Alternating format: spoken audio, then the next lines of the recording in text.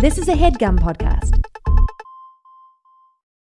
While Andrew and Craig believe the joy of discovery is crucial to enjoying any well-told tale, they will not shy away from spoiling specific story beats when necessary.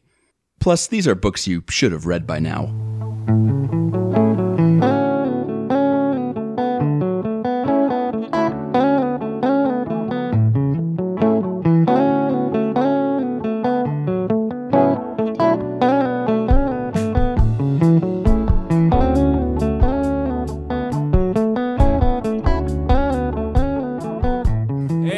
Welcome to Overdue. It's a podcast about the books you've been meaning to read. My name is Craig. My name's Andrew. And it's the month of April. April showers bring May flowers. Maybe. If you try hard enough. I mean, as we record this, is March 28th, and we got alerts on our phones here in the Philadelphia area about something called a snow squall. Yeah. And snow squall, you know what month it is and how late it is in that month? What are you doing, Snow Squall? It snowed at my April wedding several years ago, so I just am unfortunately prepared for the fact that I could not see the city of Philadelphia today as I was driving over a bridge. Snow Squall. Snow Squall. Welcome to our book podcast, where each week one of us reads a book, tells the other person about it. And yeah. You got nothing else? No. Okay. I have a correction to issue, but I'll wait till the end of the podcast to do that correction. I won't do it up top. Why don't you do it up top? Because we made the mistake up top last time. Well, now there's suspense built for it. All right, so the book I read for this week is The Remains of the Day by Kazuo Ishiguro.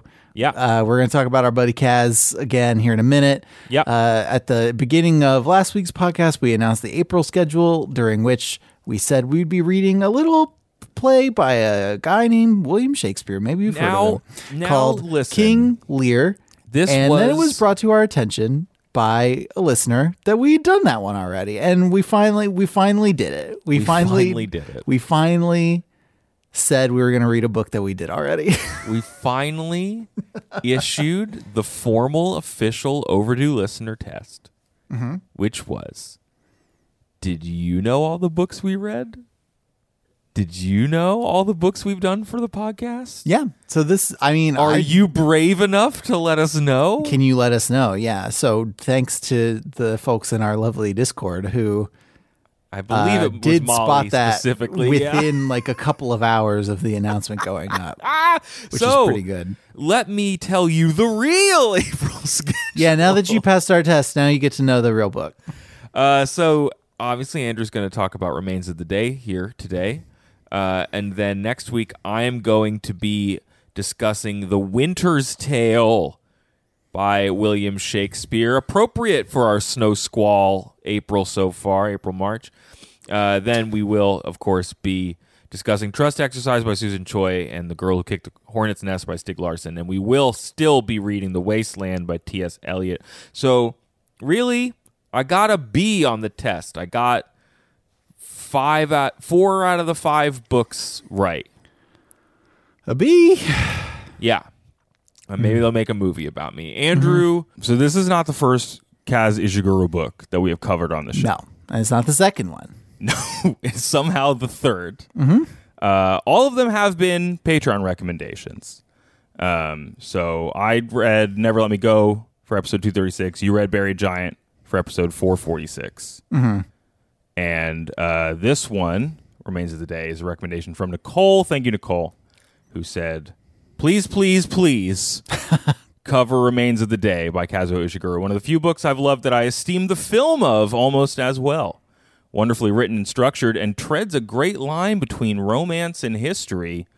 Restrained, subtle, atmospheric, poignant, and filled with a beautiful, delicate tension throughout. IMHO, it says here.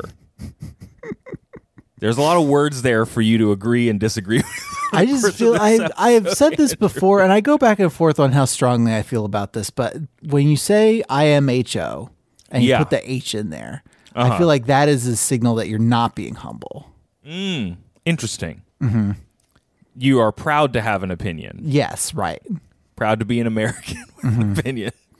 So this is Remains of the Day is a book about an English butler, which seemed like a Yeah. which was a choice I was taken a little off guard by. Why? Knowing nothing about the book, going in, I don't know. I knew the name of the book. I knew it was our buddy Kaz. Mm-hmm. I don't think I was expecting a book that felt like it could have been written at the time that it takes place instead of in like the 1980s. I think I was expecting, because it starts like, and we could talk a little bit about Kaz, but it's initially comes off as overwritten, but that's just because it's the character that you're hanging out with. Yeah. And it's just, it's very flowery and it just gave me old book vibes. And I guess it is from our perspective oldish, but it gave me older book vibes. No, you and I don't like, by. We don't like to think of the 80s as old book vibes, usually. No. So yeah, well, and that's interesting. I knew about this book. I think it had come up in conversation a lot when Downton Abbey was popular. Like when Downton Abbey first That makes happened. a lot of sense. That makes a lot of sense because I got big Downton Abbey vibe. Like I haven't watched a lot of Downton Abbey. But you know. But I know, like there's, there are whole relationships between like people on the staff that are just like glances that are only intermittently addressed. And I get it. Yes. And so I had like heard of it. I think I had ever given this book as a gift to someone without reading it because I had read Never Let Me Go. And I was like, I like this guy. I like this book. I have no idea how that worked out. That's how it goes when you give books as a gift. I mean, have you heard from any of those people again? Or did they exit your life forever after that? No, they're still in my life, but we've just never talked about the book. So okay. they probably just put it in a drawer. It can't have done that much harm then. That's a fair point. Sir Kazuo Ishiguro is a British novelist of Japanese origin and a Nobel laureate in literature. We've talked about him on those previous episodes. The things that I learned in doing research for this episode that are a little bit different that I didn't note before. When his family moved to England in 1960, it was because his dad was an oceanographer and they thought it was going to be a temporary trip, but then whatever the invention he had was too important, so they stayed. I mean, does he know how big the ocean was? Well, maybe Kaz did. I think thinking it's going to be temporary. Like, have you seen the ocean? It's big. It's a lot to do. It's a big ocean. And Kaz said he started his creative writing studies at the University of East Anglia because he had been trying to make it as a musician and songwriter, and it was not working out. This program, I think that's launched many artists' careers. And this was his third novel. He had published A Pale View of Hills and An Artist of the Floating World, both of which were well received. He says that after the fame from this book is what prompted his family to get an answering machine because enough people were calling him up and trying to take him to dinner, all sorts of stuff like that. That's, the early 1990s for you. Yeah, just leaving stuff on his answering machine, but he couldn't hear the phone because he had his Walkman in. Like, it's the whole thing. Yeah. This novel won the 1989 Man Booker Prize. It won the Whitbread Prize as well, and was adapted into a film in 1993 starring Sir Anthony Hopkins, Emma Thompson, some other people. I was explaining the trailer to you before we started recording. I've already forgotten their names. I think Superman was in it. I think Christopher Reeve was in it. Christopher Reeve's in it, yeah, for sure. Hugh Grant is in it. Is Lena Headey in it? Lena Headey is in it. Lena Headey, that's her name. Excuse me. Famous for being, I don't remember what show. It's not important what show she was on. Oh, that I feel like show. it's a show that people talked about for a long time, and then it ended so badly that Did that show have really memorable cinematography? I should teach it in film school. Anyway, this book is listed on a lot of the best English language books ever. I think it's also just because it's really quintessentially British. It's very British. It's extremely British. And Kaz has said he some of the research he did was, trying to learn about servants and learn about that. But he said to the Paris Review he was surprised, given how many people were employed in service right up until the Second World War. It was amazing that so few of them had thought their lives worth writing about. Most of the stuff in the Remains of the Day about the rituals of being a servant was made up because he didn't have anything to go on. Yeah, I mean, if real servants were anything like Stevens, the butler, who is the guy in the Remains of the Day. Yeah. They just didn't think it was their place to be writing a bunch of stuff and like flaunting that they were individuals who could have their own like desires and thoughts. And that gets to where he said the novel came from. This will maybe be one of the last things we talk about up here. He told the Paris Review that the book came from a joke that his wife made. There was a journalist coming to interview me for my first novel, he said.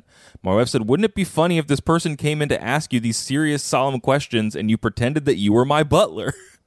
We thought this was a very amusing idea. I became obsessed with the butler as a metaphor for two things. A certain kind of emotional frostiness. The English butler has to be terribly reserved and not have any personal reaction to anything that happens around him. The other is the butler as an emblem of someone who leaves the big political decisions to somebody else. He says, I'm just going to do my best to serve this person, and by proxy, I'll be contributing to society, but I myself will not make the big decisions. And from what I gleaned from the trailer of this movie, that seems to be what it's about. Sure. I'm sure you will tell me if that's true or not. Yeah. But, and he also apparently wrote this book in like a 4-week, what he calls a crash. He had writer's block, and he somehow convinced his wife to let him have no other responsibilities for 4 weeks except writing this book. I gotta figure that one out for me. Once this move is done, maybe. It's interesting they did that because The Buried Giant took like a decade to write. So you know, you take the quick ones, you take the slow ones. Yeah, there's a Guardian article he wrote about that where there's some interesting stuff. If you want to go find it, you just Google The Guardian, Kazuo Ishiguro, Remains of the Day, you'll find it. And he is talking about like how much research you should do before you do that type of, full-blown writing thing, and how much he, is kind of lucky he didn't do because he would have been overwhelmed. And yeah, it's some funny anecdotes in there about him just kind of slowly losing his mind as he just thinks he's a butler for 4 weeks. Yep. But yeah, I'm excited to find out what you thought about it. Roger Ebert liked the movie. Good, I'm glad. Thought it was a pretty good adaptation of a book he thought was unfilmable. So why did he think it was unfilmable? Because it's so interior, the interiority of it. I guess. I certainly don't think it's unfilmable. You would have to adapt it, which is what movies are. Like it's. How can a guy whose whole job is movies not understand how this works? Harold Pinter took his name off the script because he didn't like what they were doing to the screenplay. Oh, jeez. All right. Okay, let's take a break, and then you can tell me what remains of this day. Okay.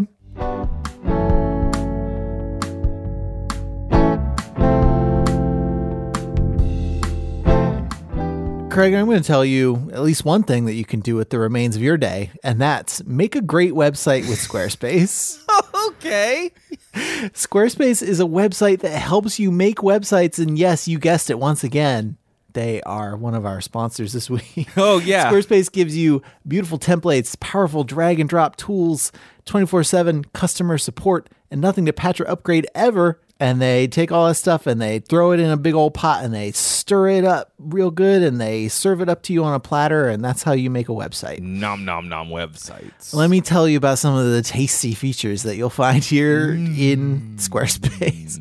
Did you know, Craig, that you can grow and engage your audience with Squarespace email campaigns? I do now. Create powerful email content that matches your website with your existing products, blog posts, and logo so your messaging is consistent and effective. Whoa. You can also support causes by gathering contributions with PayPal, Apple Pay, Stripe, and Venmo.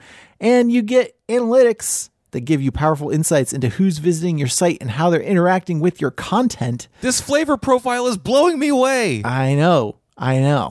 Those analytics will give you tools including page views, traffic sources, time on site, most read content, audience geography, and more. So if people are visiting you from merry old England, guess what? You're going to know about it. Oh, right, Gov. I'm here on your website. Oi, all right. Then if this sounds good to you, Squarespace does. Head to squarespace.com for a free trial, and when you're ready to launch, go to squarespace.com/overdue to save 10% off your first purchase of a website or domain. That's squarespace.com/overdue. Start that free trial and then save 10% off your first purchase of a website or domain. Squarespace, isn't it? Andrew, this podcast is also sponsored by BetterHelp Online Therapy. Teeth grinding, headaches, lack of sleep. Sometimes the discomforts of your earthly mortal shell can be indicators of stress. Is this in their copy? The first part was. The other part was me. Andrew, what's stressing you out, man? We both got a lot of stress. What isn't stressing me out? Am I right? Am I right? Ask me about what the appropriate height to hang a toilet paper holder is. A lot if you want to know what's stressing me out. Change, lots of things going on. BetterHelp is here with a reminder to take care of yourself, do less, and maybe try some therapy. I know a lot of folks for whom therapy is a great tool to talk through what's weighing on them, to get another perspective, come up with a plan of action to alleviate some stress. I don't know if they can help you with your toilet paper holder, Andrew, but maybe they can help you talk about something else if you need to. They can tell me what the toilet paper roll thing is really all about, like underneath it all. Yes, that is where BetterHelp comes in. BetterHelp is customized online therapy that offers video, phone, and even live chat sessions with your therapist, so you don't have to see anyone on camera if you don't want to. It's much more affordable than in-person therapy. Give it a try and see if online therapy can help lower your stress. This podcast is sponsored by BetterHelp, and Overdue listeners get 10% off their first month at betterhelp.com/overdue. That's BetterHelp.com/overdue.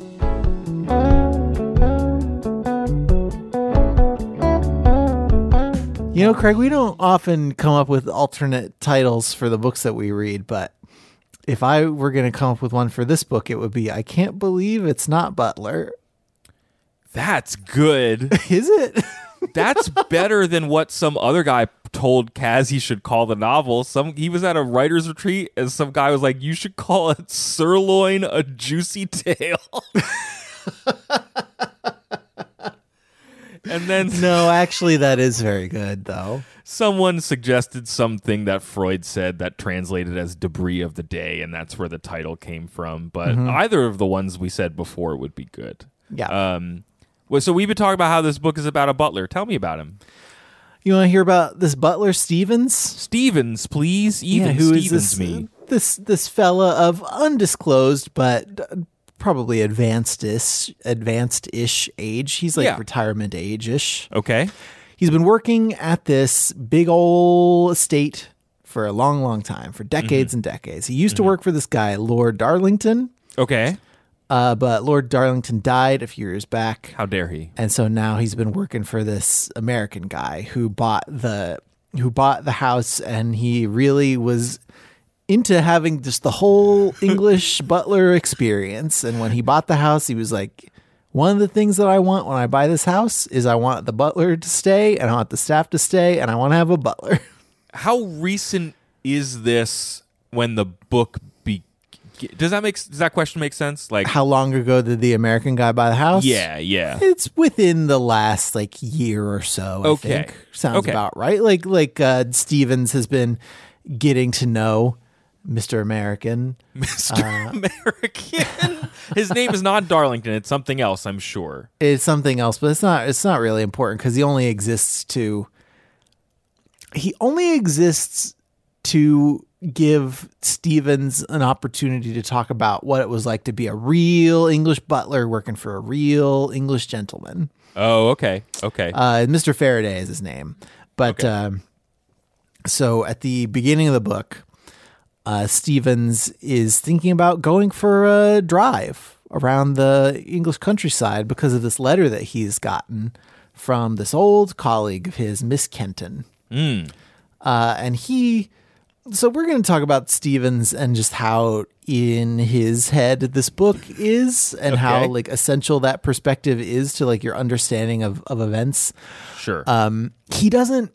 he doesn't strike you as a classic unreliable narrator, because he certainly seems to have himself pulled together pretty well. That's part of the also like the aura of a British butler. Like, I think there's at least one interview where Kaz is like, I know I'm writing this butler, and like everyone's got familiarity with this type of character, this guy in a penguin costume who's very, calm and unflappable and ho ho ho ho. No, that's a French butler, excuse me. But I mean, Stevens does say that Continentals can't be great butlers. So I don't even know if a French butler, like, that sounds like an oxymoron. Okay, sure. So this is when mid 20th century. It's not in the 80s. This is it's so the contemporary part of the book is happening in the 50s. So like some comfortable distance away from World War II. And then the flashbacky bits of the book that I think constitute most of it. I didn't do like an exact split because it jumps back and forth a bunch in time. But the other part of the book is taking part in the past, mostly in the period in between the two world wars, like in the early to mid 30s, like in the run up to World War II. Okay. Yeah. Well, and so he got a letter. And he got a letter from Miss Kenton, and he has inferred that Miss Kenton, because she talked, with some fondness for the time that she used to work in the house, he thinks maybe she wants to come back and work in the house again with me. Because things, small things have been falling by the wayside in this house, and it is partly because we are understaffed. And none of it has been catastrophic, especially because Mr. Faraday doesn't really know what he would be missing. Sure. When things do go wrong. This is how it's always been, Mr. Faraday. It would be nice to see Miss Kenton, mostly because it would be good to have her back to help me do the buttling. Okay. That I'm doing. Yes. That he would love to keep doing. That's the verb. Buttling? Version. Yeah, buttling. That's right? Yeah, you're not an unreliable narrator. I trust you. Yeah. So he wants her back. So Faraday is like, man, you should take a vacation, Stevens, you old nut. And he even offers to what is it? It's my Kindle search feature is broken right now, but he is offered to like foot the bill for the gas, I think is the exact word. And Stevens always puts that in quotes, like it's such an improper, weird thing.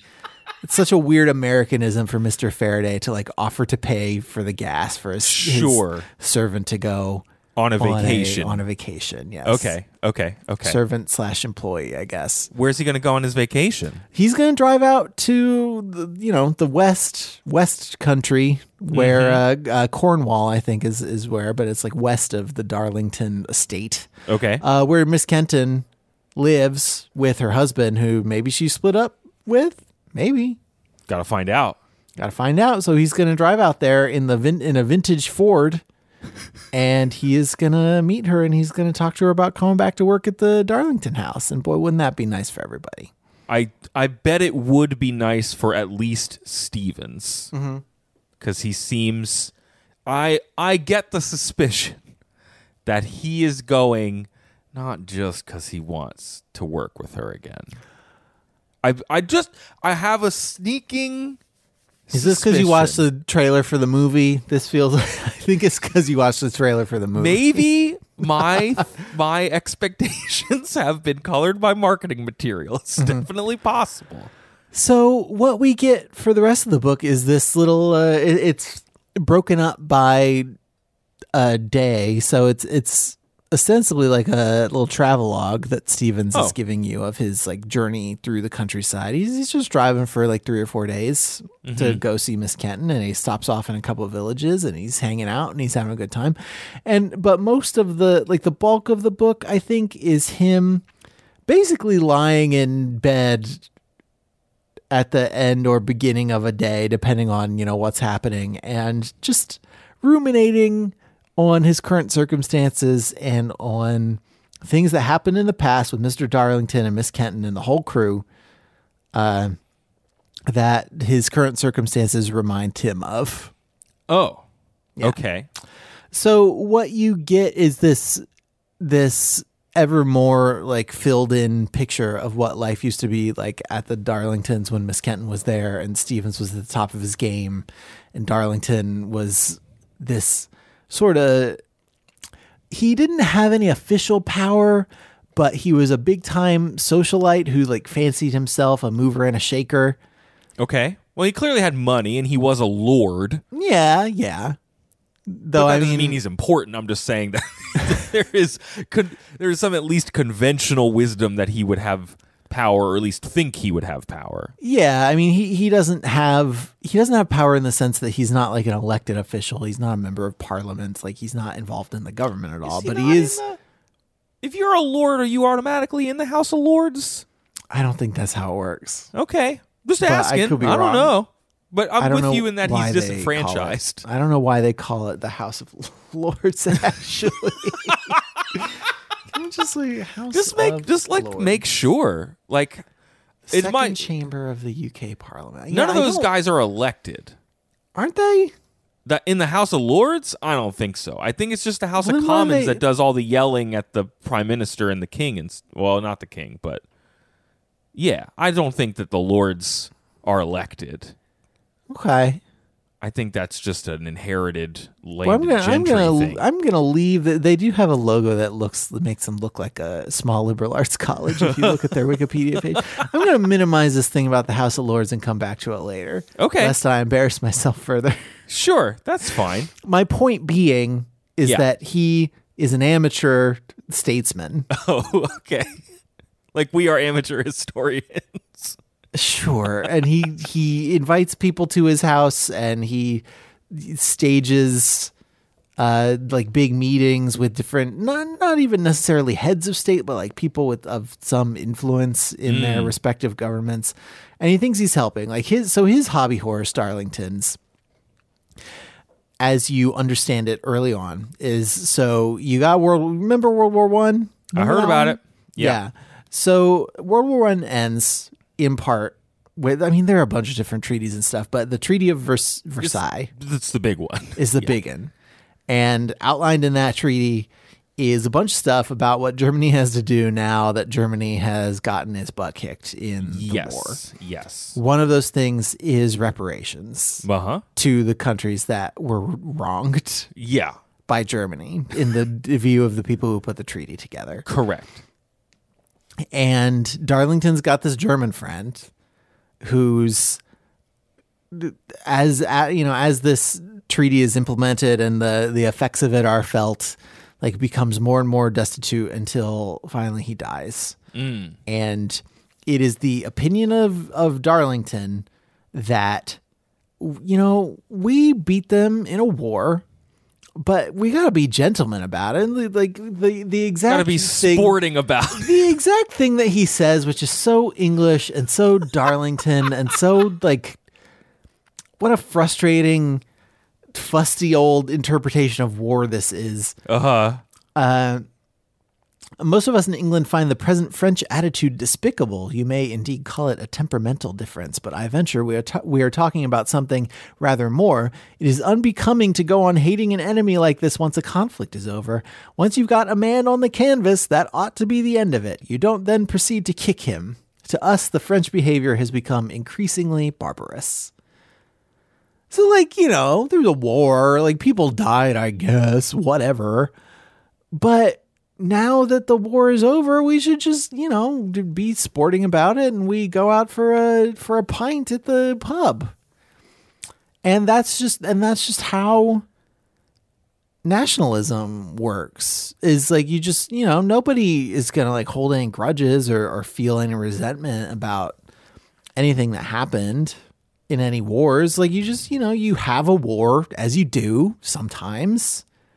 And then you get it out of your system and you shake it off and you go about your business. I have never, I don't think on this podcast, ever been so ready to defend the French. Like, the generation of people that were just removed during that conflict from existence in the trench warfare that happened in their country that did not happen in England. And here I am defending the French, which they're fine. The French are fine.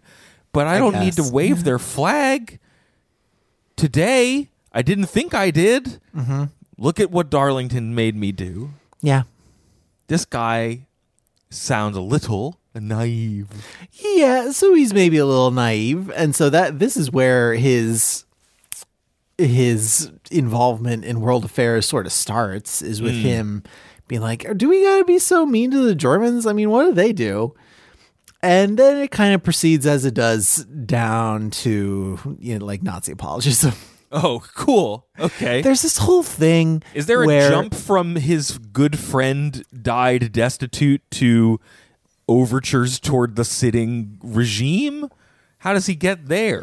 I mean, it's just you get this in little drips and drabs, and the way that the way that Stevens presents it is to make it seem like a reasonable thing. Anybody could.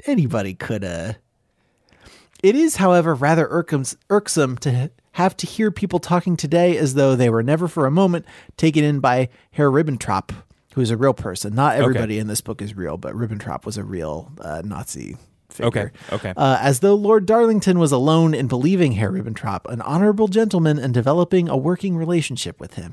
So a lot of it is like, and I don't even know that it's necessarily wrong, but no, yeah. A lot of like, well, just because the Nazis ended up being bad guys, anybody who was ever friends with anybody in the Nazi party is a bad guy now? Like, what? Yeah. But as you read more, you get a fuller sense of Darlington, and like at best, he is a rube who is being completely taken advantage of by the Nazi government. Like this impulse that he has toward like gentlemanliness and honor and whatever sounds all, well and good on paper, except for the part where he's like, well, war is just a sparring match between peers, and you get up off the mat and you go on about your business after it's over. But he also he's inserting himself into these like negotiations around modifying like Versailles, and then later on in, I think, trying to secure Britain's like sort of like a neutrality or like non-aggression in the years leading up to World War II. And it just seems like if he is not actively a bad dude, then he is a rube. He's a rube who the version of self-importance that you outlined earlier makes him a very easy mark for manipulation and exploitation. Yeah. I just can't think of any parallels to people who exist today that could be used in such a way. It just never happened. This all happened a long time ago. This is all pretend. It happened a long time ago, and nothing that happened a long time ago would ever happen again, because we did it once already. And so having learned the lessons of history, we wouldn't, I'm not aware of any mechanisms through which history can repeat. Like nobody's invented time travel. No. Or anything. So I think the phrase is history happened once and then never again. That's the phrase. Thank you. I couldn't put it together. Well, something that I think you've keyed in on then is this. You said earlier that the book felt like it was an old book, or like it felt like it was written in the period in which it takes place. And yet what we've kind of hit on is like something that the book is doing is it's certainly benefiting from hindsight that the characters themselves don't really have.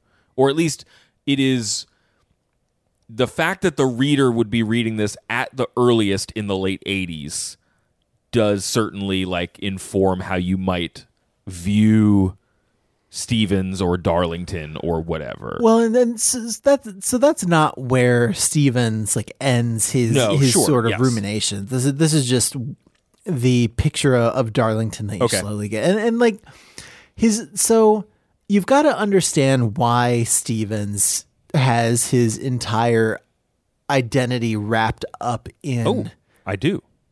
sort of painting Darlington as like, if not a good guy, then at least like a misunderstood guy. Okay.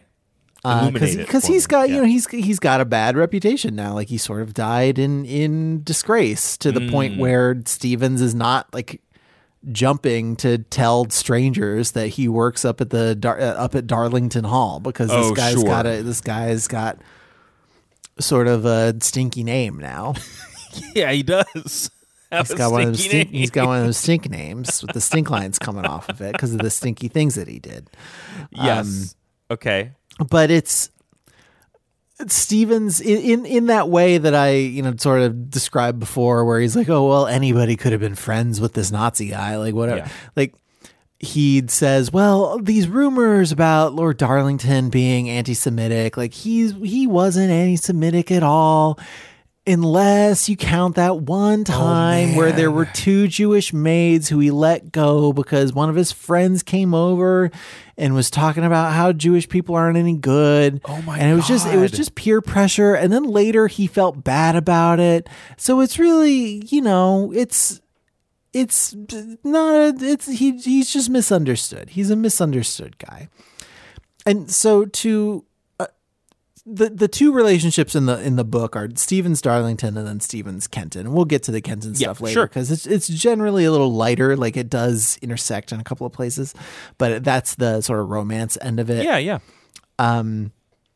But Stevens has this view of like being a great butler as like being totally subservient to what your lord needs, like just being like he goes on about this quality of dignity, and how that is the thing that separates the good butlers from the great butlers. Okay. Dignity has to do crucially with a butler's ability not to abandon the professional being he inhabits. Lesser butlers will abandon their professional being for the private one at the least provocation. For such persons, being a butler is like playing some pantomime role, a small push, a slight stumble, and the facade will drop off to reveal the actor underneath. The great butlers are great by virtue of their ability to inhabit their professional role and inhabit it to the utmost. They will not be shaken out by external events, however surprising, alarming, or vexing. They wear their professionalism as a decent gentleman will wear his suit. He will not let ruffians or circumstance tear it off him in the public gaze. He will discard it when and only when he wills to do so, and this will invariably be when he is entirely alone. It is, as I say, a matter of dignity. So he's... Yeah. Okay. Some of why he has come up with this thing about dignity and about what being a great butler is because he had a strained relationship with his father, but mostly it's because he and his father sort of pass each other in the halls, like each doing their own servant things without really acknowledging that the other exists. And when his father is in the house, like literally having a stroke and dying on his deathbed, he's like, "Well, I got this party to get to, so like let me know if he gets worse, but I got to go be a professional." That is a big source of like dramatic tension in stories that have this class dynamic in them. Like there's been some Downton on in our house lately, and like there are multiple scenes where it is like someone is being attacked or is learning a shocking truth that tears their life apart, and then it is intercut with scenes of like other service folks ignoring that information, soldiering on despite that information. Like I think that is one of the reasons we find this character type interesting or vexing. Well, just the total subjugation of the personal. Yes. To duty, whatever that means. Yeah. And then, like, I think that there's an interesting conversation to be had about, like, what modern work-life balance looks like and how a lot of jobs do sort of ask for almost like a butlery level of dedication and devotion. Especially among, like, well, the direct analogs are like care workers, like caretakers and things like that. But there's plenty of jobs asked this in the broader sense, which I think what you were saying. Jobs without the purported like noble aims. Like if you're going to be a coder at some like Silicon Valley startup and they want you to just to like sleep at work and never leave and have no family and have no free time and have no nothing ever. Like it's but anyway. So that's one reason that Stevens, I think, has this very deep need to like justify all this stuff to us. I think the other reason is something that he gets into a little bit later is like, there are some discussions partly from Darlington's point of view about like democracy and whether like the people who are being ruled have like a responsibility or an opportunity to like have a say in the goings on of government. Like there's a scene where Stevens is called in and like asked to comment on obscure stuff about like tariffs and foreign policy, and he's like, I don't know what you're talking about, and all the the gentlemen are like, that too is a little French. It was a little too French. They're like, and they use that as evidence that the common man doesn't need to be involved in government because he doesn't understand it. You just leave it to his betters. And Stevens has sort of internalized this. Like he sees society as a sort of wheel that's always turning, and the people toward the center of the wheel are like the movers and shakers. And by serving someone like Darlington, who's toward the center of the wheel and is sort of making it turn, that is how he can make a difference in the world. That is how he can have like power and responsibility. Yeah. It's not through like representative democracy or some kind of body like that, but it's through recognizing the power structure that exists and like knowing your place in it and then fulfilling that role for yourself. And so he feels, I think, some culpability and maybe rightly, because there are a few different interactions through the book where he has an opportunity to like say or do something. Yeah, like particularly the firing of the two like Jewish maids, and he has this like altercation with Miss Kenton where she is threatening to leave and she is saying this is wrong and can't you see how this is wrong, and he's being very like, well, it's just like Mr. Darlington wants this and that's just what we have to do, and it doesn't matter what I think about it, and I'm not gonna let on whether I think about anything about it in the first place.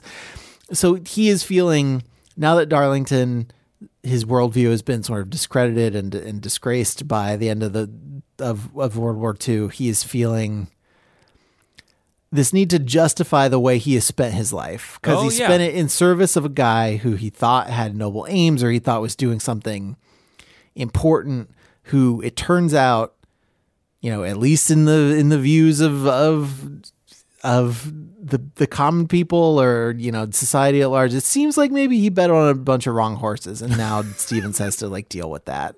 Okay, yeah, that's a genre of autobiography. I would say, why did I make the choices that I made? Mm-hmm. Here's a bunch of reasons. But you mentioned is like, does the way that you did a little bit of the like, oh, it wasn't that bad except this thing. Oh, it wasn't that bad except this thing. Is that a common occurrence in that type of reveal of how maybe not dishonest he's been, but how much he hasn't told you?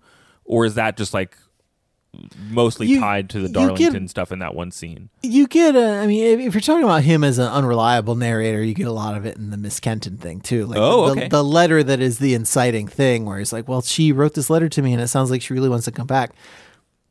As you get closer to Miss Kenton in the book, he starts to say stuff like, well, I've reread the letter again, and it's possible that I was reading too much into it because I can't really pinpoint the exact moment where she says, I do want to come back and work at Darlington Hall. Oh, no. No. And what you get of Stevens is not an unreliable narrator in the sense that there's been some like harsh mental break, and that his brain is just like is not working the way that a neurotypical brain works anymore. It doesn't sound like he is willfully deceiving us either. It's more maybe he just doesn't want to admit things. I mean, I think like anybody who does a long solo drive, like you just have a lot of time to think about stuff.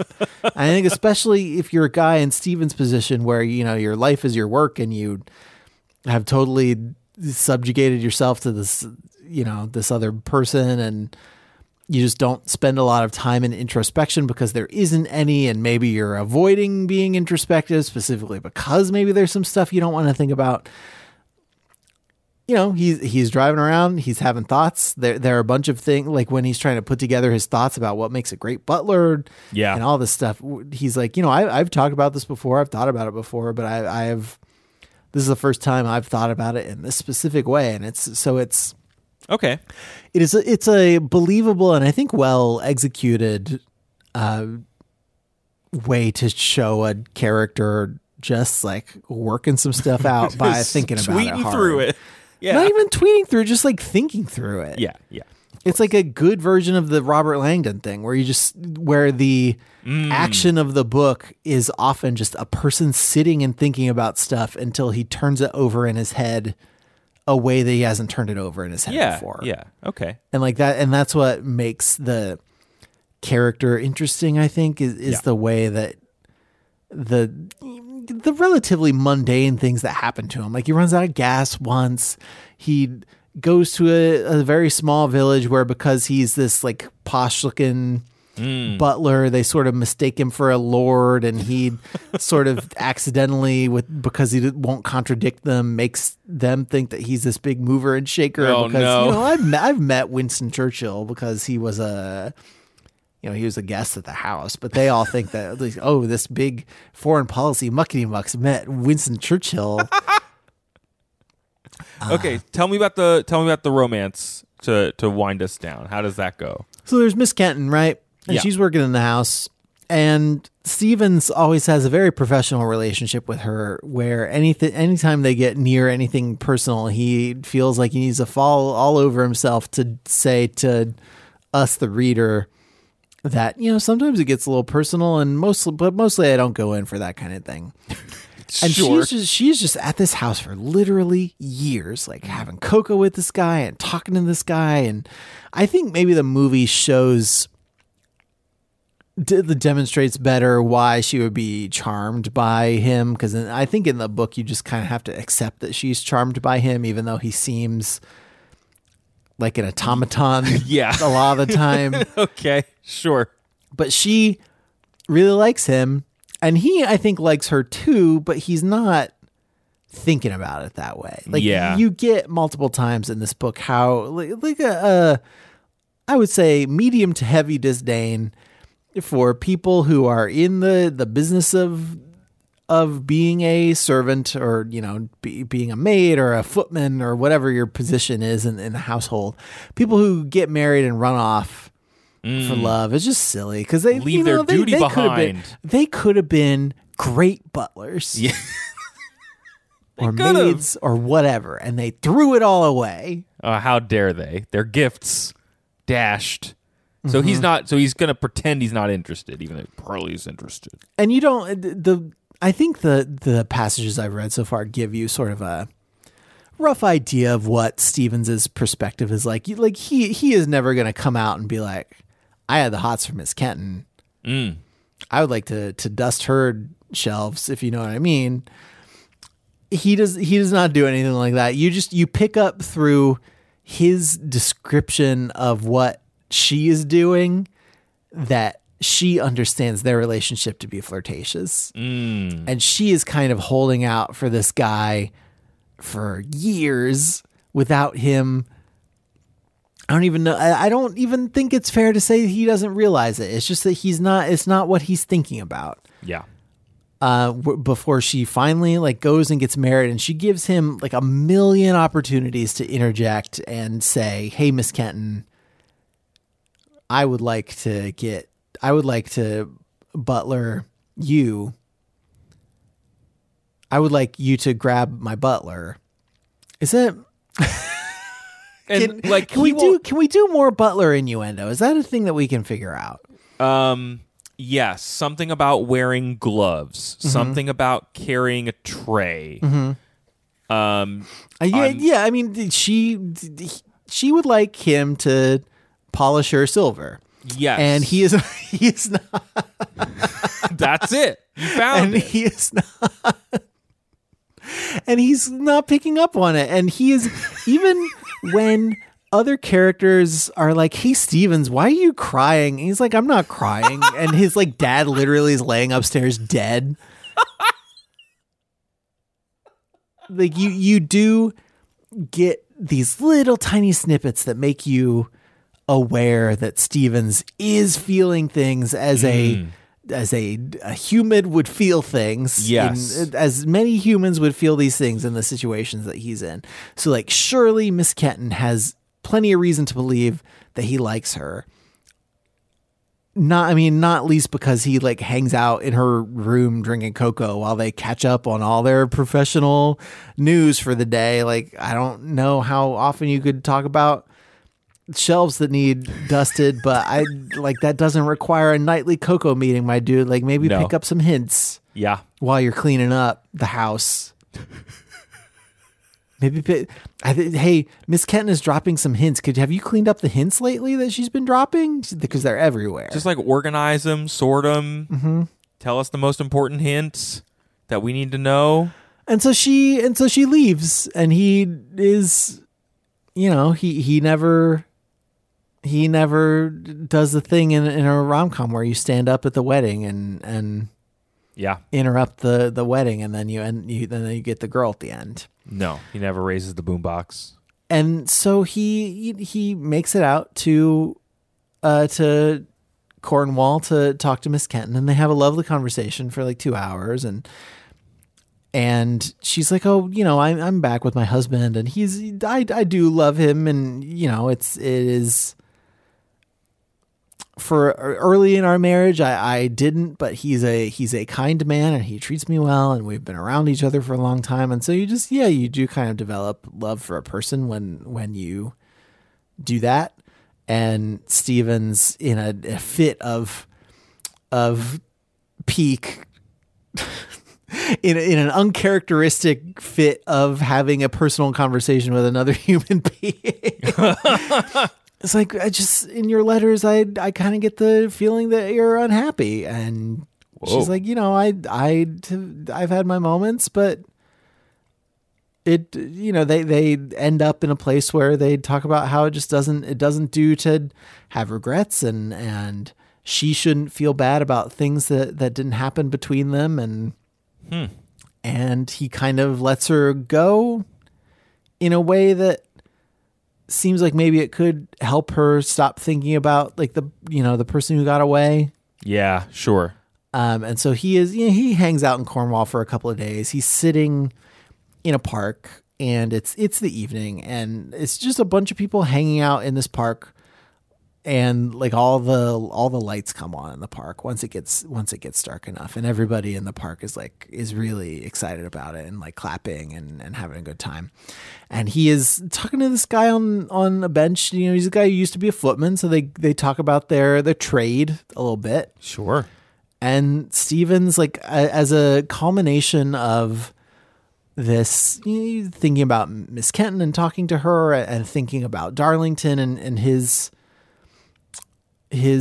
place in the world, and what how he chose to spend his influence and time in the years leading up to World War II. Like Stevens is sort of having regrets in his very detached, like Stevens-y way about the way that he's spent his life. And, he acknowledges that some of the problems that are happening around the house, that some of the inciting incidents in the book, which he never like details exactly what it is that he's letting slip, but he's recognizing that things are slipping. And the guy who he's talking to, who's retired, is like, yeah, like we're just getting a little older, and maybe it's time to think about retiring. And then he talks about how the best part of the day is the evening, because you get, you look back and you think about a job well done, like a life well lived, and then you put your feet up and you just kind of enjoy the rest of your day. And it's a metaphor for life, is what it is. And so let me find. Is he like moved by this experience, by this conversation? Stevens, yeah, he is coming out of his shell, kind of a little bit. Coming out of my shell.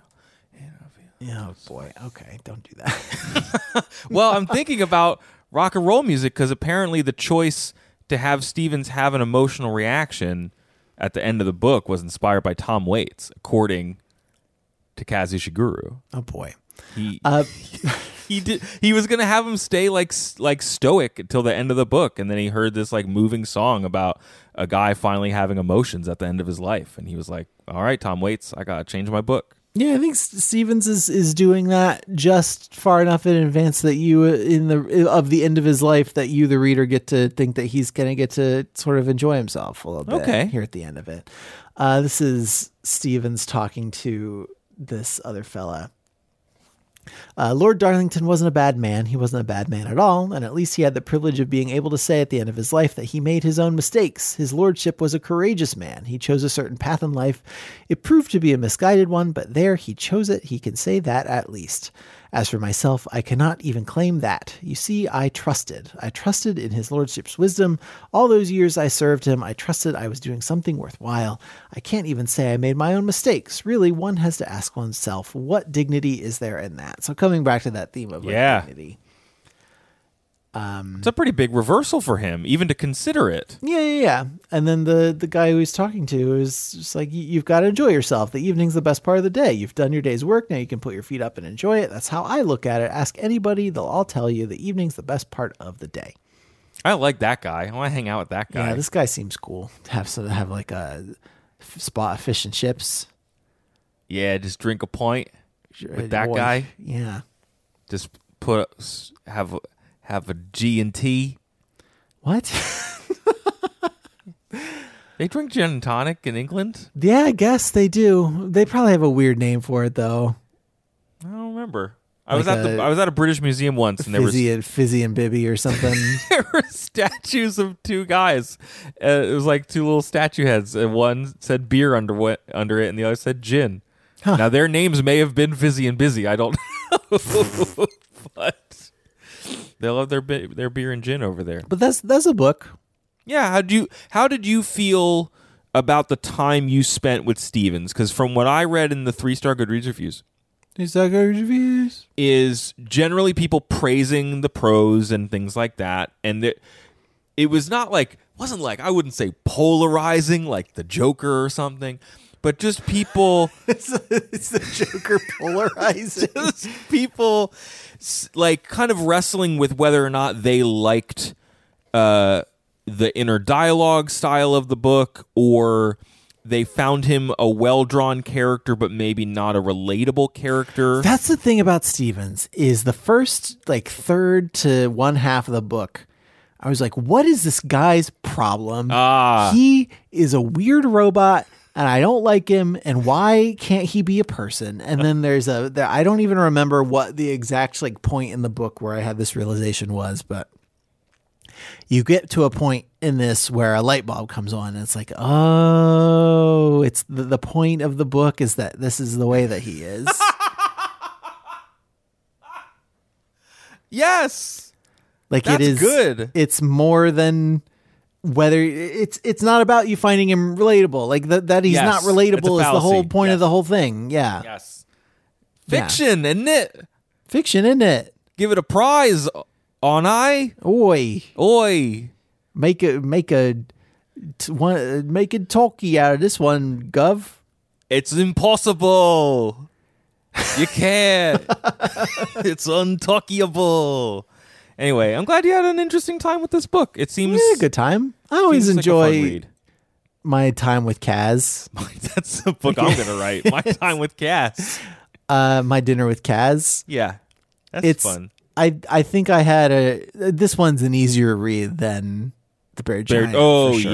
Yeah. Because The Buried Giant, my memory of that is very unmoored and floaty, which is kind of what the book is like for the characters too, because they can't remember anything and they're just like grasping at straws all the time. So it's a more solid read than that. But and what I do remember of Never Let Me Go was a lot about like those kids, like society deliberately forgetting them, and like a lot of his books seem to have this meditation on like what character, like whether or not characters are being honest with themselves. And like the role memory plays in that sometimes, I guess, but it clearly seems to start, or at least is very present in this book, early in his career. I don't know about the first two books, so. Well, that's this book, Andrew. Thanks for telling me about it. I appreciate it. You're welcome. I just hope neither of us winds up being the other person's butler anytime soon. I hope I don't. How fun that would be. I hope I don't end up being your butler.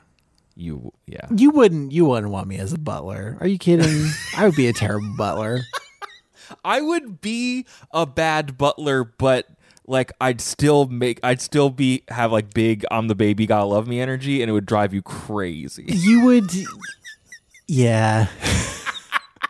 Nothing would actually be clean, but I'd clearly tell you I tried hard, and you wouldn't know what to do with that. See, I would clean stuff because I don't know how to do a bad job. Yeah.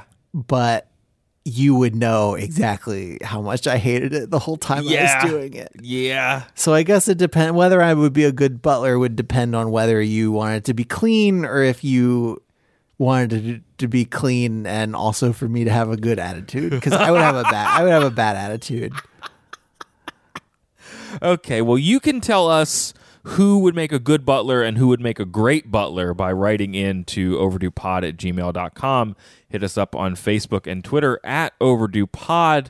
Thanks to Erica, Jen, Juliana, Tessa, Kami, Nat, Matt, Dina, Amy, and many more for reaching out in the last week or two. Thanks to Nick Larandis, who composed our theme music. Andrew, if folks want to know more about the show, where do they go? Overduepodcast.com is the website. Up there we have links to all the social feeds that Craig mentioned. We also have a link to our Patreon project, patreon.com/overduepod. Donate and you support the show. Help us buy hosting, help us buy books, help us buy equipment, help us pay for everything that makes the show go around. And you also get some stuff, including access to our Discord server, which is quite a happening space. We got a lot of gamers. Got a lot of gamers in there.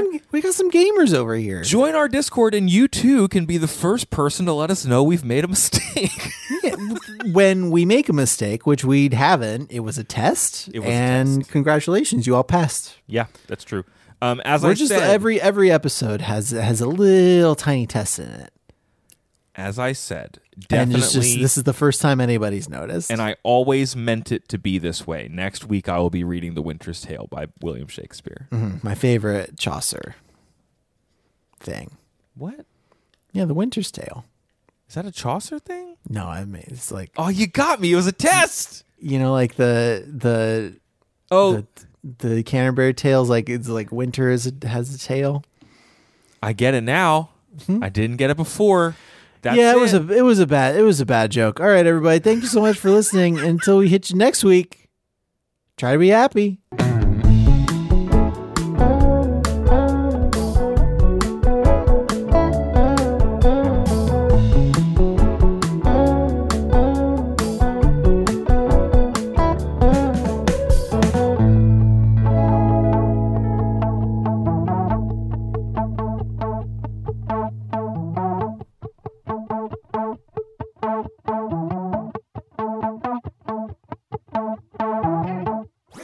That was a HeadGum podcast.